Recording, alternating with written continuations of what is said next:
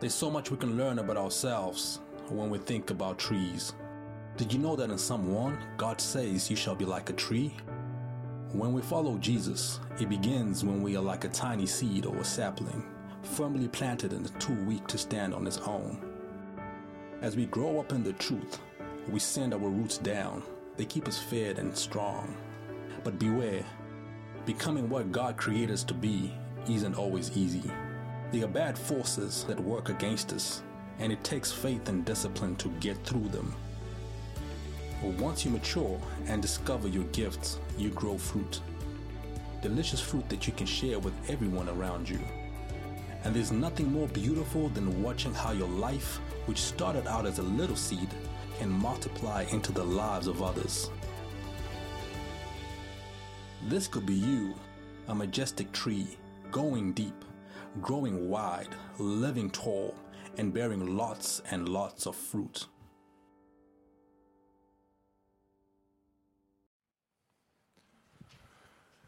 Blessed is the man who does not walk in the counsel of the wicked, or stand in the way of sinners, nor sit in the seat of the mockers.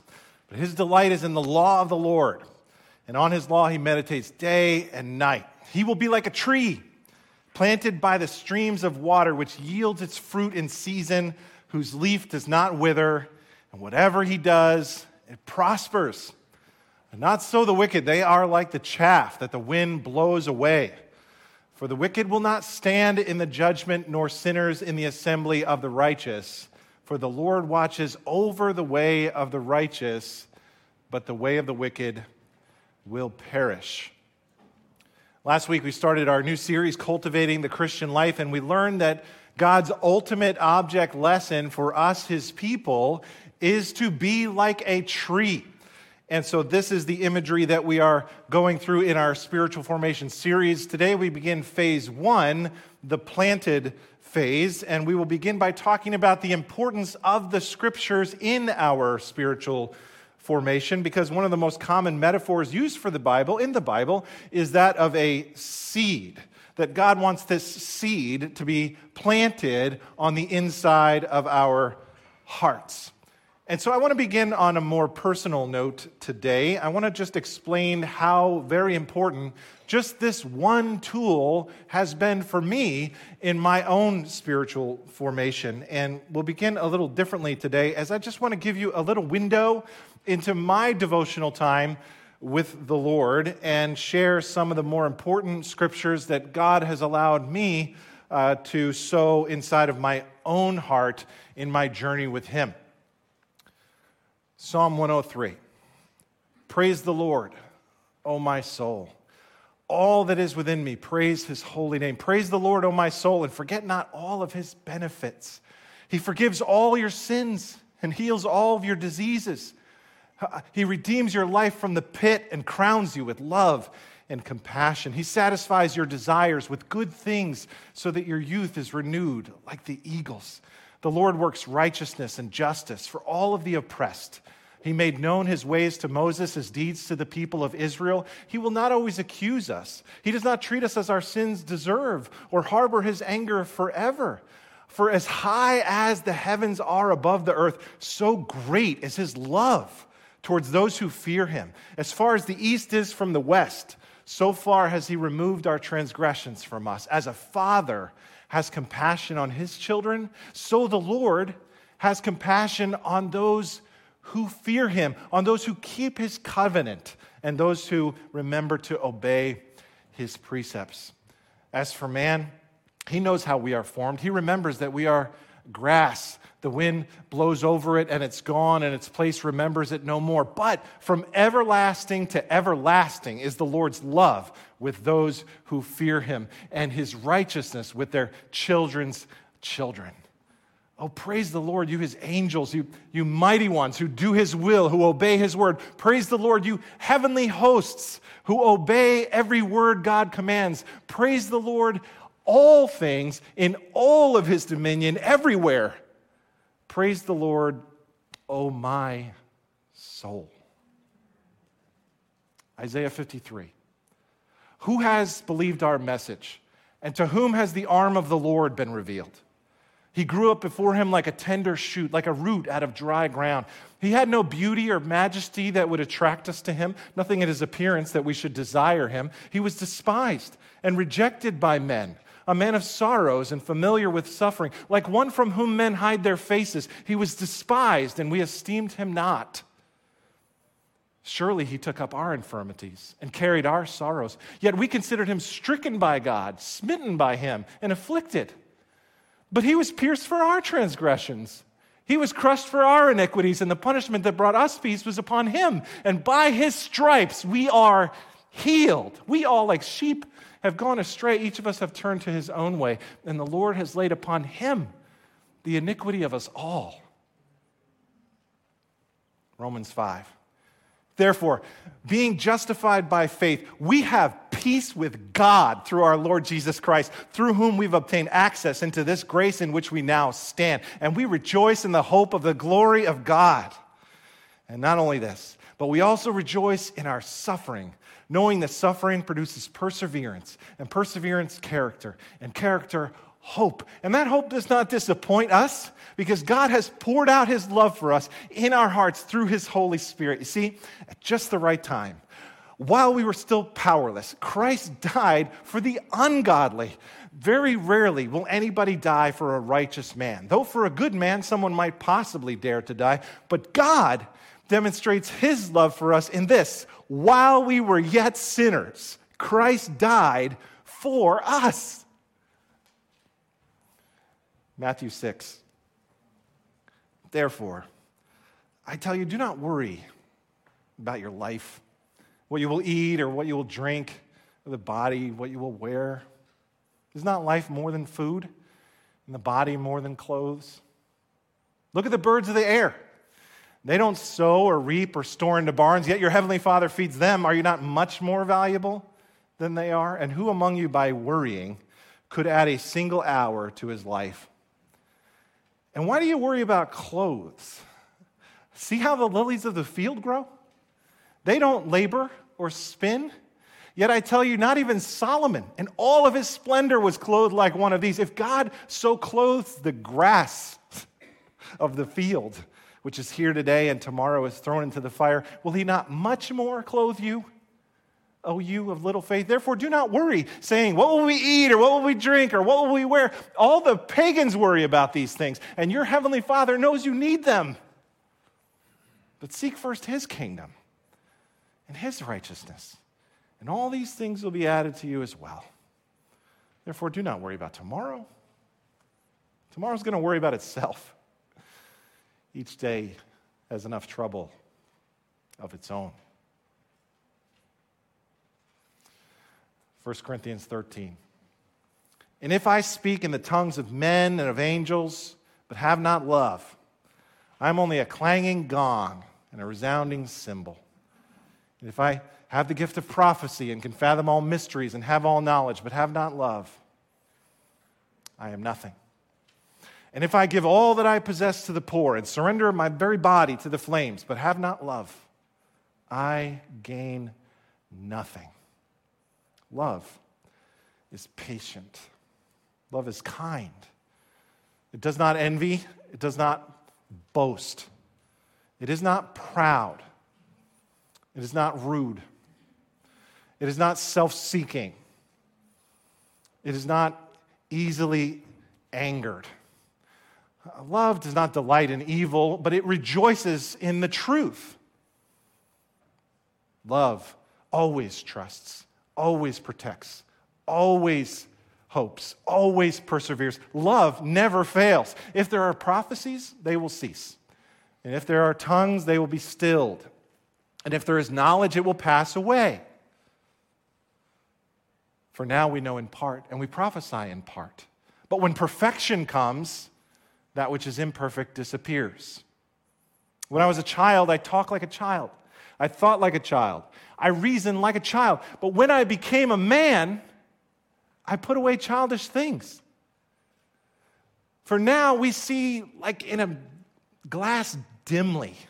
But then we shall see face to face. Now I know in part, but then I shall know fully, even as I am fully known. And now these three things remain: faith, hope, love.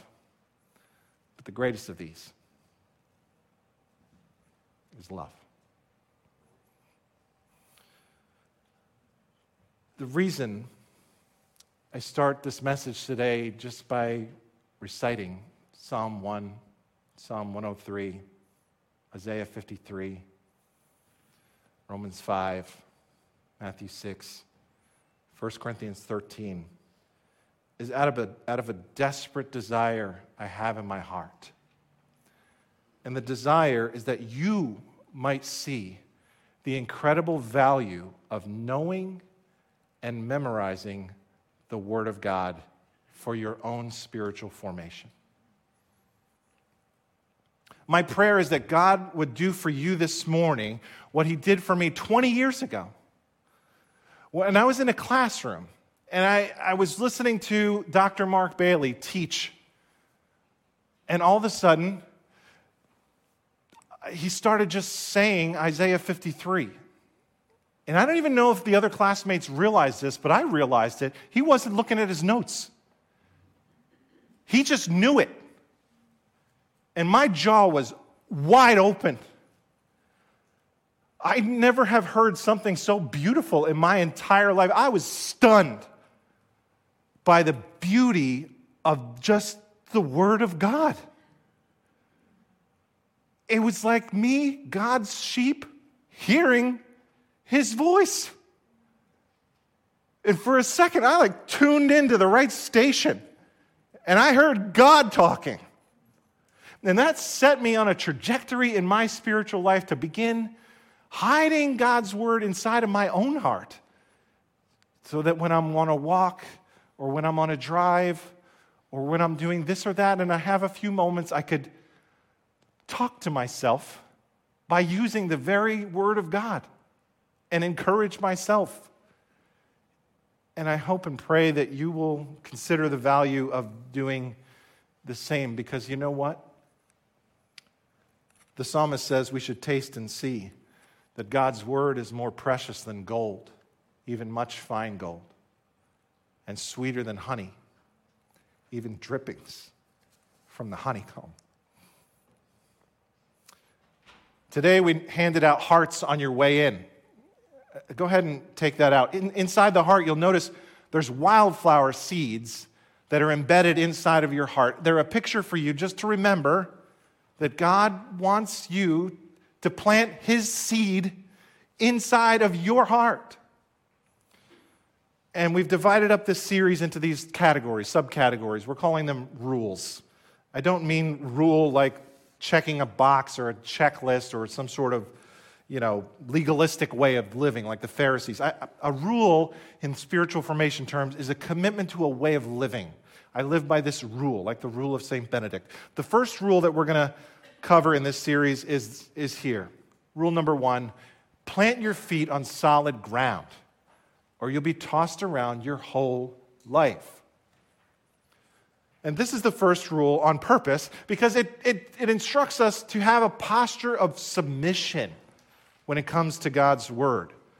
And we begin with this rule strategically because this is the bedrock upon which we can build the rest of the series, and it's also the bedrock upon which you can build your own spiritual life. Everybody has an authority. If you don't have God's Word as the authority in your life, you're going to listen to all kinds of different, sometimes conflicting opinions. One day you'll decide this, another day you'll decide that, then one day you won't be able to decide at all. Now, I know authority can be abused, and some of you have legitimate issues with that, and I get that. What we're talking about here is the most loving authority you could ever imagine. God loves you and wants to bless you with His Word.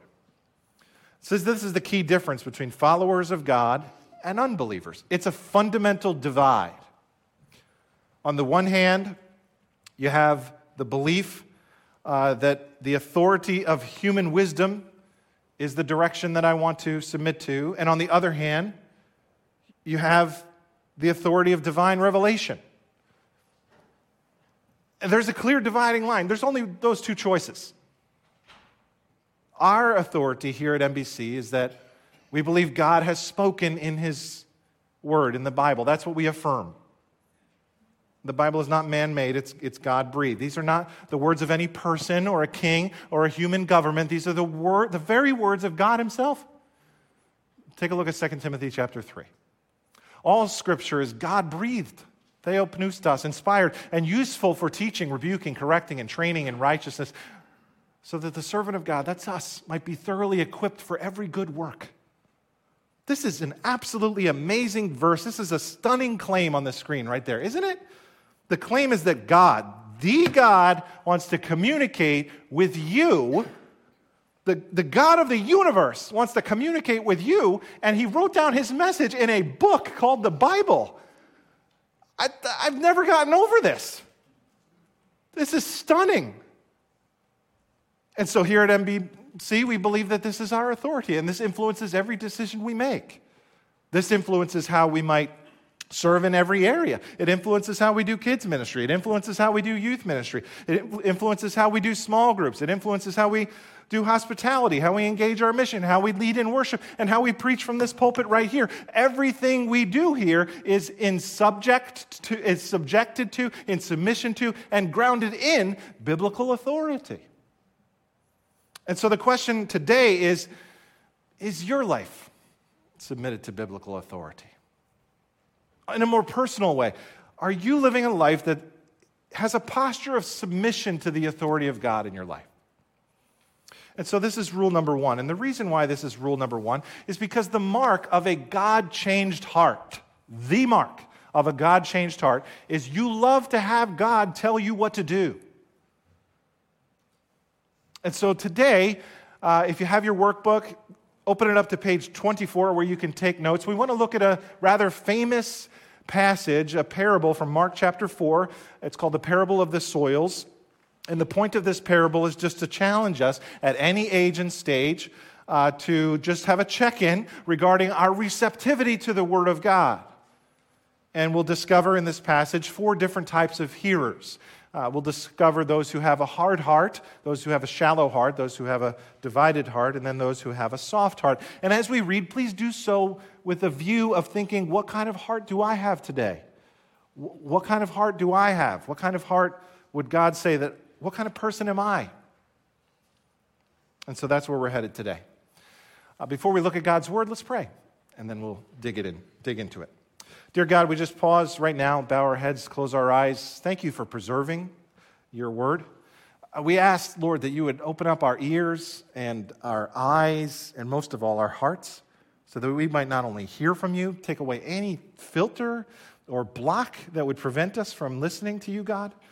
And then as we go from here, would you take away any stumbling block in my path, in our path, that would prevent us from obeying you? And so we ask that you'd bless our time in your word now. In Jesus' name, amen. Okay, Mark chapter 4, verse 1.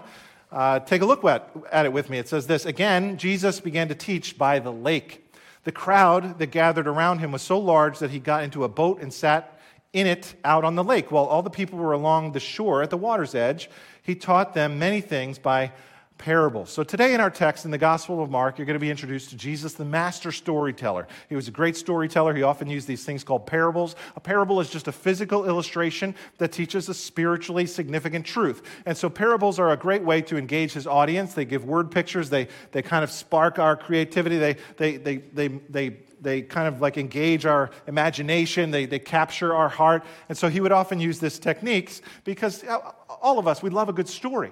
And this is where he taught the parable of the soils. In fact, scholars believe that they found the very place where he might have first given this discourse. They call it the Cove of the Parables there, right around the Sea of Galilee. So just imagine you're there. Just imagine that you're there in the first century and there's this crowd gathered around this new teacher and he starts teaching some things. And you're there and you get to listen. And here's what he says. "Listen. A farmer went out to sow his seed. As he was scattering the seed, some fell along the path, and the birds came and ate it up. Some fell on rocky places where it did not have much soil. It sprang up quickly because the soil was shallow. But when the sun came up, the plants were scorched, and they withered because they had no root. Other seed fell among thorns, which grew up and choked the plants. so that they did not bear grain. Still other seed fell on good soil. It came up, grew, and produced a crop, some multiplying 30, some 60, some 100 times. And then Jesus said, whoever has ears to hear, let them hear. Notice verse 9 there. The main issue in this parable is going to have to do with hearing and listening and receptivity. Several times throughout Mark chapter 4, he'll use that same word for hear. In verse 12, they're hearing but not understanding. In verse 23, anyone who has an ear to hear, let them hear. In verse 24, consider carefully what you hear. The word of God comes through hearing, so he says, take heed how you hear. Now, you ever meet people that are just terrible listeners? Just terrible listeners? Like, are you even listening to anything I'm saying right now? Hello? Notoriously, sometimes we as husbands are not particularly great at this skill in life. Our wives are talking to us and, honey, are you even listening? And sometimes I can be this way. And sometimes I can also be this way with God's word. And God's like, Dave, are you even listening? Faith comes by hearing, so be careful how you hear, Dave. There are many things that we will listen to today.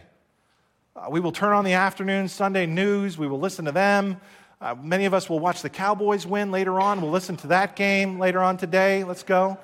We will listen to social media. We'll listen to all kinds of things today. Right here, this morning, we have an opportunity to listen to the words of Jesus Christ himself. I can't think of anything more important to tune our attention into right here.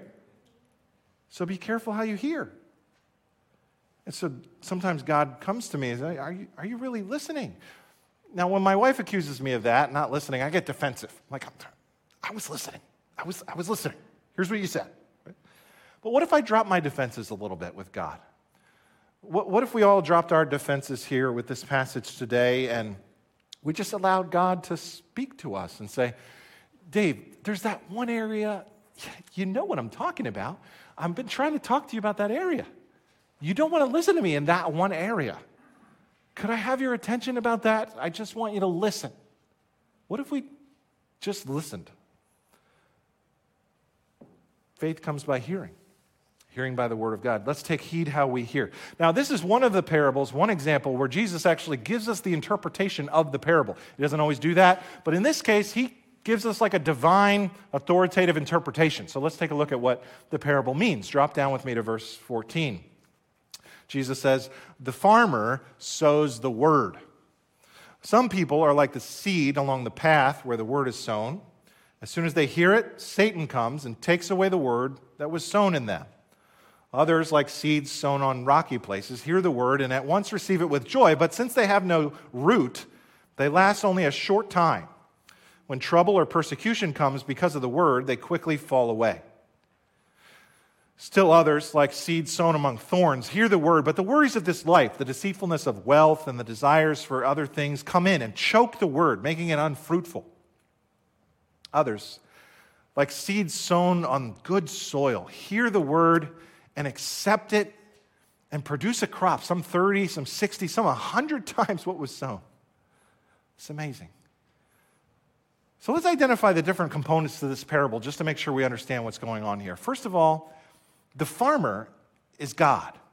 Jesus identifies that in Matthew chapter 13 really clearly. He says the sower is the Son of Man. This is God. This is Jesus who's teaching us about himself, about his word, and about his kingdom. And we notice right away that his kingdom is coming very differently from all the other kingdoms.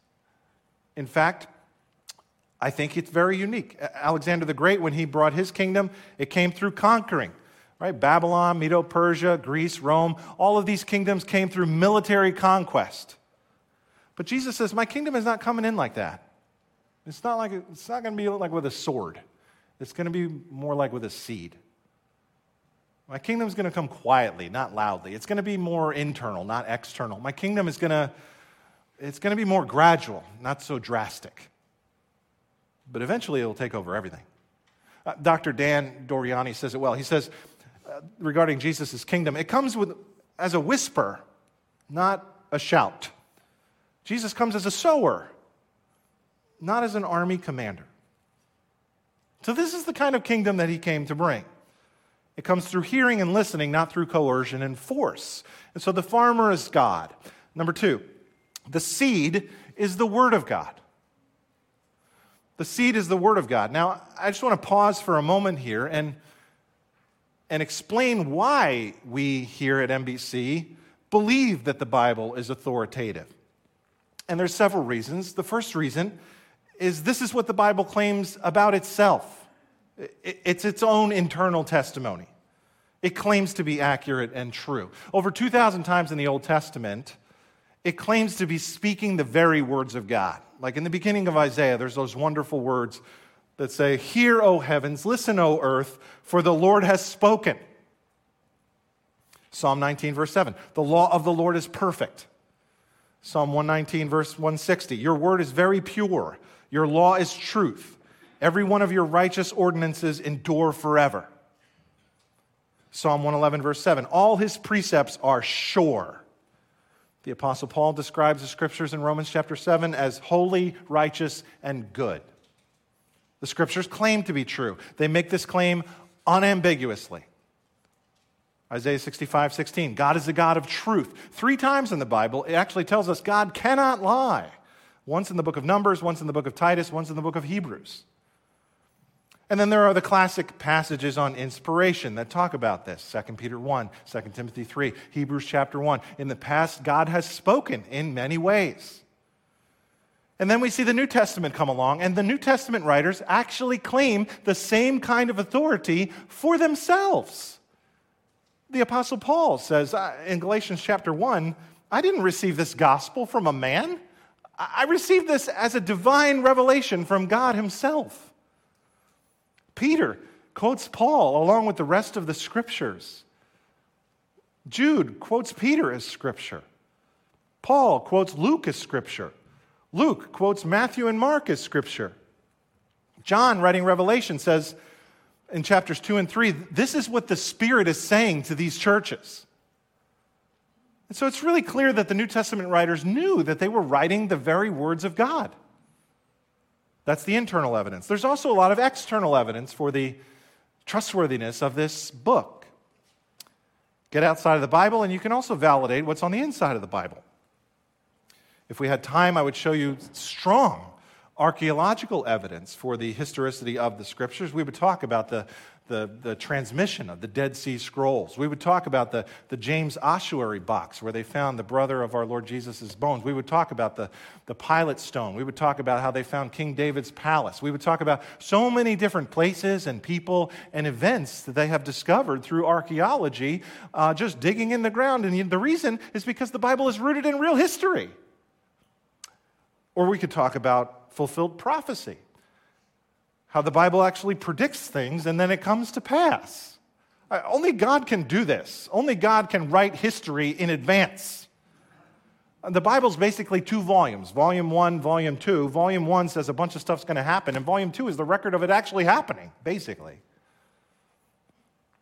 One example is Isaiah 53, which we saw earlier. 700 years before it happened, it predicts the vicarious, substitutionary atonement of the Messiah who would die and rise for the sins of his people.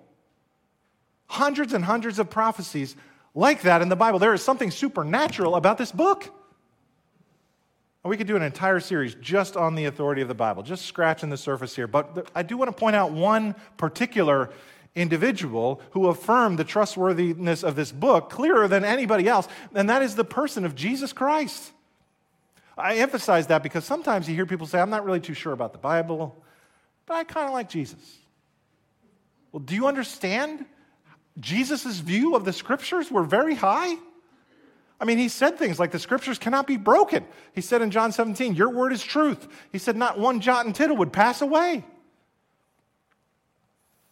In Matthew chapter 22, there's this group of Sadducees that are trying to trap him, and they ask him a question because they didn't believe in the resurrection. So they try to trick him with this question about this woman who'd been married a few times. And they say, okay, she's been married 7 times. If there's really a resurrection, then when all that happens, who's she going to be married to? And he corrects them by quoting the Bible. And look at the way that he actually corrects them in Matthew 22, verse 29. It says, Jesus replied, "You are in error because you do not know the Scriptures or the power of God." And then he goes on to say this, "Have you not read what God said to you?" Now think about those words for a second, those exact words. Have you not read, not what God wrote? He says, have you not read what God said to you. Incredible. Do you see what he's doing here? He's holding them accountable for having heard the word of God spoken 1,400 years earlier, and he's holding them accountable as if God had said it to them directly. You can't say that Jesus didn't believe in the inspiration of Scriptures.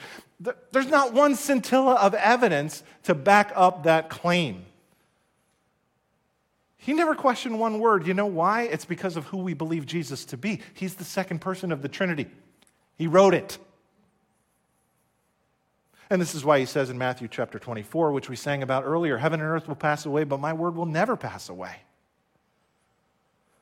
And so if you love Jesus, I ask, do you really hold Jesus' view of the Scriptures? Jesus' view of the Scriptures was the very words of God. So we see the internal claim of the Scriptures themselves. We see the New Testament writers also claim this. We see the external evidence points us in this direction. And then we see the testimony of Jesus. All of these things coming together just to affirm there's power in this seed. Friends, the grass withers, the flowers fade, but the word of our God stands forever. So that's the seed. And if this is true, then we need to respond accordingly. And that gets us to the soil. The soil is us. The soil is the human heart. And here he says when it comes to the human heart, there's 4 different kinds of responses. There's the path, there's the stony ground, the thorny ground, and the good soil. Remember that heart we gave you on your way in today. Think about that as we go through these 4 and just ask yourself, which one represents my heart? What kind of heart do I have? Response number 1, first the path, the hard soil. This represents the hard heart. These are the people who hear the message of the kingdom of Jesus, but it never penetrates. It's like water on a duck's back. It never gets through. This is the person, when you share, they're not interested, and it's not because they don't understand you. And it's not because you weren't persuasive enough. And it's not because this message isn't powerful. It's because they don't want to hear what you have to say. And this is the hard heart. Ultimately, the reason is because this book has a call on our lives, and some people don't want to submit to another authority. And so like Frank Sinatra, they say, I did it my way. They don't want to submit to an authority outside of themselves. So their heart is hard. New Testament scholar Grant Osborne says it this way: this is not inadvertent ignorance. Speaking of the hard soil, this is not inadvertent ignorance, but studied rejection, a sin with a high hand. They hear because they don't hear because they don't want to hear. They don't see because they don't want to see. And then he says Satan comes and steals the word away, which is a serious warning here. You'll recall it was Satan in the Garden of Eden who first questioned the trustworthiness of the Word of God, right? Didn't he say, did God really say? Any resemblance there is coincidental. Okay, so anyway, so hard soil, we have to watch this. The birds come. This is a serious warning. And I think as a Jesus follower who's committed to spiritual formation, the lesson here is that I need to be receptive. I need to learn to be receptive. The Word of God brings with it an inevitable crisis in my life because I have a sin nature. And as a result, some of the things in the Bible that I hear, I don't want to hear. And when I hear them, my defenses go up. And my emotions well up. It's an open confrontation with my conscience. And so the temptation is for me to get upset about that or make excuses. But at times, I'm going to find this personal confrontation to be very painful. And so will you. A nerve will be exposed. And that is by design. And the stakes are high. This is your life that God is asking you to adjust, right? So it's natural for us to have like a self-protective kind of reaction. And God knows this. And so God says, you need to be more receptive. You need to be more receptive to me. James chapter 1 says essentially the same thing. James 1:21 says, humbly accept the word planted in you, which can save you. Keyword humbly. That means when I approach the Word of God, I have to do so with a teachable spirit, with a humble spirit, with a yielded spirit. Do you have that kind of attitude when it comes to the Word of God? Are you willing to hear what the Word of God has to say to you? What if it disagrees with you? I know this is not very popular in our day. Our culture does not value the Bible. Our culture thinks the Bible is culturally regressive. It thinks it's irrelevant. Why would you want to listen to a book written by goat herders from 3,000 years ago? That's where we are as a culture. They don't value this. But can I say, if that's your attitude, that you're kind of deconstructing and your authority of the Bible is in question, that this is not new? That the hard soil is like really an old problem? Like Jesus talked about this 2,000 years ago? You didn't think of this. This is not a modern day thing. Every culture bumps up against commands in the Bible, not just our culture. Do you realize there are things that your great-grandparents did in their culture that you're kind of embarrassed about? Are we so chronologically snobby and naive to think that there's not also things about our culture that our great-grandkids are going to be embarrassed about? If this is the Word of God, then we would expect it to bump up against every culture. See, in our culture, there are things in here like about marriage and sexuality that we find to be very countercultural. In other cultures, there are things in here that are countercultural in a different way. Other cultures might find the commands in here about forgiveness and grace to be very hard to understand. If they've ever been really wronged by someone, that feels like you're calling into question justice. Every culture is confronted by the Word of God in some way, shape, or form, including ours, including our own personal lives. Every person is confronted by the Word of God. And so we have to have a posture of submission. Notice in James 1 that word accept. That's such a special word. It's a hospitality term. It means to accept somebody into your home. Like if somebody was coming over for dinner, or yesterday I went to a friend's house and they put on coffee for me. They put out hummus and celery and carrots. I'm like, wow, this is awesome. They're just like, hey, come on in. Let's talk. Let's visit. We accept you into our home. This is the way we're supposed to interact with the Word of God. We're supposed to accept it into our hearts as a welcome guest. Yes, come on in. Let me hear what you have to say, Lord. That's the posture. This is so very different from our world. See, the world says it this way. We take the Bible and we put it underneath of ourselves. We put it down here. We put us up here. The Bible's down here. Flip that around there. Sorry. The Bible's down here, and we look at it and we're like, I like this. I don't like that. I like this. I don't like that. God says, no, you got like, it's totally upside down. Put the Bible up here, okay, and let it look down at you. And go, I like this, I don't like that. I like this, I don't like that. See, we're supposed to read the Bible, but we're also supposed to have the Bible read us. It judges even the thoughts and intentions of the heart. And so that's the posture here. This is wisdom. And the person who doesn't do that, there's another word in the Bible for them. I'll let the sage from Proverbs use that word. Proverbs chapter 17, verse 10. A quiet rebuke to a person of good sense does more than a whack on the head of a fool. And so I read that and I go, okay, which person am I? Am I the one who receives the quiet rebuke? Or am I angry and defensive and unteachable? Do I humbly prepare to welcome what the Word of God has to say to me? The choice is yours. Number 2, the second soil is the shallow heart. These are the people who receive the Word, and they're like really excited at first. Their response is emotional. But then when the emotions fade, as they always do, because emotions are fickle that way, their commitment fades as well. They have no roots, he says. They fall away because their roots are too shallow. In other words, as soon as the difficulties come, they can't take the heat. They think if Jesus can't take away these troubles, then what good is he? What use is this? And their commitment to him does not last. They like the benefits that Jesus brings, but they don't like the difficulties, so they leave. Just like the Dallas Cowboys, Jesus has fair weather fans. Some of you just became fans today. Welcome to the club.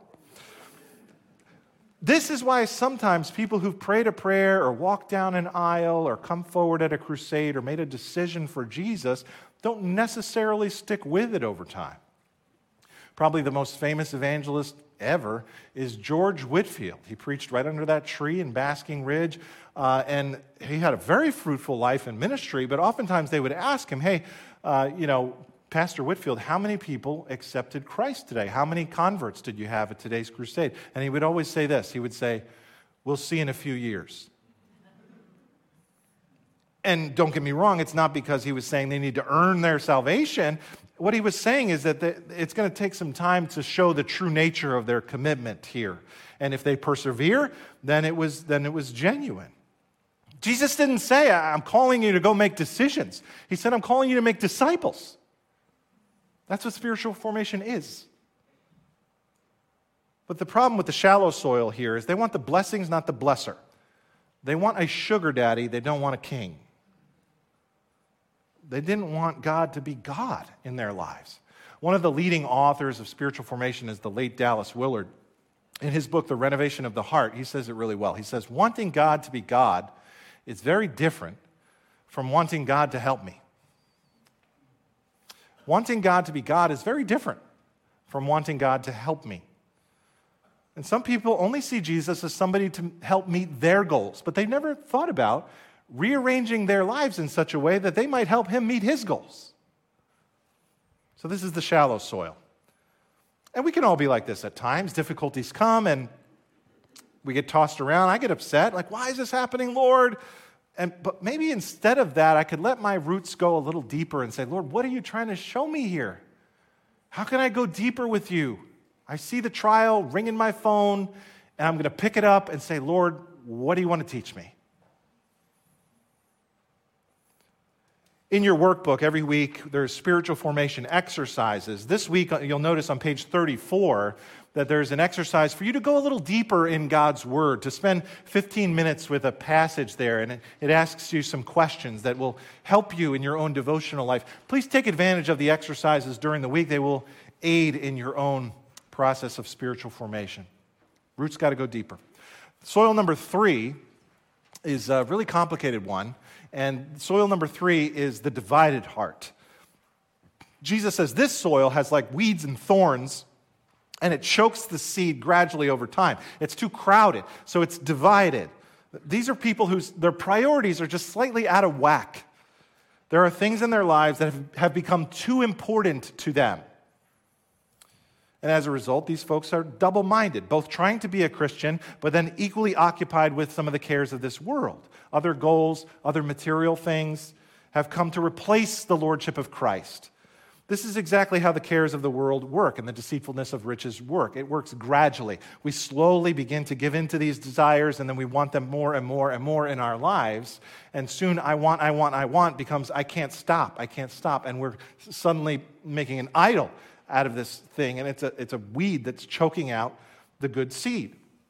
I think we especially have to be careful about this living in our country. It's a place of great prosperity, and so we have to watch out for our own hearts. We need to pray with the psalmist in Psalm chapter 86, verse 11, who said, Lord, give me an undivided heart that I may fear your name. So take a look again at that heart that we handed out to you on your way in today, and just ask yourself personally, what is that thing for you that vies for priority and sometimes replaces the Lord Jesus in your heart? What is that for you? Maybe there's too much competition in some area. Maybe you got work goals or financial goals or hobbies or family or other interests, strategic planning. All those things can be good unless you don't put God first. Ultimately, if God's not first, none of that other stuff is going to matter. That's why he says, seek ye first the kingdom of God. That's why he says in Revelation chapter 3, you left your first love. That's why Genesis 1 begins with, in the beginning, God. In the beginning, God is not just the recipe for the creation story, it's the recipe for you following Christ in your life. In the beginning, God. God first. God first. God first. God first.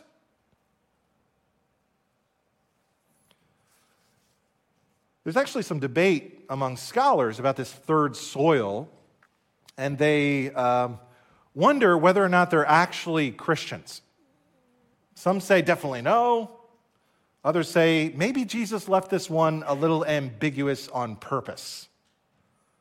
I don't know what you think about that, but here's what I do know. I want to be the good soil. Don't you? For the sake of my family, for the sake of my church, for the sake of my own reward when I stand before the Lord, I want to be that soil that produces fruit 30, 60, 100-fold. That's not going to happen by accident. That's going to be intentional on your part. Remember, the mark of the God-changed heart is you love to have God tell you what to do. New Testament scholar Robert Gundry summarizes the good soil so well. He says, the good hearer welcomes the word immediately so that it can't be snatched away by Satan. The good hearer welcomes it deeply so that it's not withered by persecution. And third, the good hearer welcomes it exclusively so that other concerns do not strangle it. Immediately, deeply, exclusively. That's the good soil. So as we look at the soil and you think about your own heart and your own life, just ask yourself, which soil am I? Which soil represents me? There's a bit of a warning here in this passage, if you caught it. Commentator Cole sees here the law of what he calls progressive spiritual apathy, which is a mouthful. But what he means by that is when you hear the Bible taught without appropriating it, without doing and obeying what it says, it means that you will find your capacity for apprehension and for understanding actually dwindle and disappear over time. If instead I pay attention and accept God's word, then my capacity for receiving and understanding the Bible will grow over time. But if I do not humbly accept the word of God, and instead of being helped by it, I will be hardened by it. That's the warning. That's why the Bible says in Hebrews chapter 3, today, if you hear God's voice, do not harden your heart. Plant your feet on solid ground, or you'll be tossed around your whole life. You see, someday we're going to pass on from this life, and maybe on that day you'll be surrounded by those that you know best and know you best, and those that love you most. And they'll gather around your bedside and they'll pray for you and they'll sing songs with you and they'll probably say to you some of the kindest words that you've ever heard about yourself in your entire life. And then you'll be gone, leaving all the evidence behind. Evidence on your computer, your devices, evidence on your record, all the private mail, notes, pictures. And they'll know what kind of soil you really had. A friend of mine from NBC shared with me a story that I want to relate to you now. It's about a guy named Bob Garippa. He was the dean of students at Dallas Seminary when I was there. Bob was a wonderful guy. He was from this large Italian family, and he was chosen, as his dad died of a sudden heart attack, to be the one to go through all of his dad's personal affairs. Bob really didn't want to do that. See, to understand Bob's dad, you have to understand he was a remarkable man. To hear Bob talk about him, he loved Bob's mother. He was loyal and faithful. He was the kind of man that you could rely on. He kept his word. He played no favorites. He carried himself with honesty and dignity throughout his entire life. And so Bob had a fear. He had a fear at the end that as he went through his dad's things, he might find something that nobody else knew about. Some secret that nobody knew. Something with a relationship or something with finances or something else. And so Bob was nervous. And then he decided, okay, it's time to do this. He decided he needed to do this. And he sat down at his dad's desk. And he opened drawers that nobody else had opened. And he looked inside files that nobody else looked in. And he read letters that nobody else had ever read. And he spent some time literally searching, reading, sometimes smiling at the memories, sometimes just laughing at things that had gone by, remembering these things. But to his great delight, when the search was all over, he found nothing. Not even anything remotely suspicious or questionable. His dad was as clean and clear as Bob and all of his siblings thought he was and hoped he was, but now he knew he was. His dad was not perfect, but he was a good man with good soil, a man of integrity. And Bob said, in that moment, when I realized there's nothing here, he began to weep audibly at his dad's desk with thanksgiving. Because the man that he admired and respected his entire life was everything that he believed him to be. There were no skeletons. There was no potential scandal, no ugly piece of information to share with a family member that would break their heart. He had been a man who was genuine to the core. Good soil. I pray that that will be true of me when I pass one day. And I pray that that will be true of you when you pass one day. But today, if you hear God's voice, do not harden your heart. If you find yourself deeply convicted about that, can I just encourage you that you need to make a decision today? That you're going to make some changes, you're going to turn the corner, you're going to lay your life before God and confess those things that maybe have been shameful in your life. And you're going to commit to make it right. And if you do that, if you turn to the Lord, what you're going to find here is the most gracious, loving, merciful Savior you could ever imagine, who wants to run down the road and meet you on your way. This book is about many things, but the primary subject of this book is about your Savior who came to forgive you and be merciful towards you in your sins. And he wants you to give your heart to him. Plant your feet on solid ground, or you'll be tossed around your whole life. Can we pray? Worship team, would you come? Heavenly Father, as we bow our heads and we close our eyes for just a moment, we thank you for preserving this story. We thank you for your word. And now we want to be a people who would put your word in its proper place, who would place your word over us as our authority. We so long to be the good soil. But there are areas where we feel like the hard soil or even the divided soil or the shallow soil. So would you reign over us as King and speak your word over us, and may we embrace and welcome your word into our hearts and into our lives. For you are our God, you are our King, and you are holy. And as we stand before you today, we want to be conformed to the image of Jesus Christ. You are worthy of our every devotion. We stand in awe of you, and we worship you now. And we praise you in Jesus' name. Amen.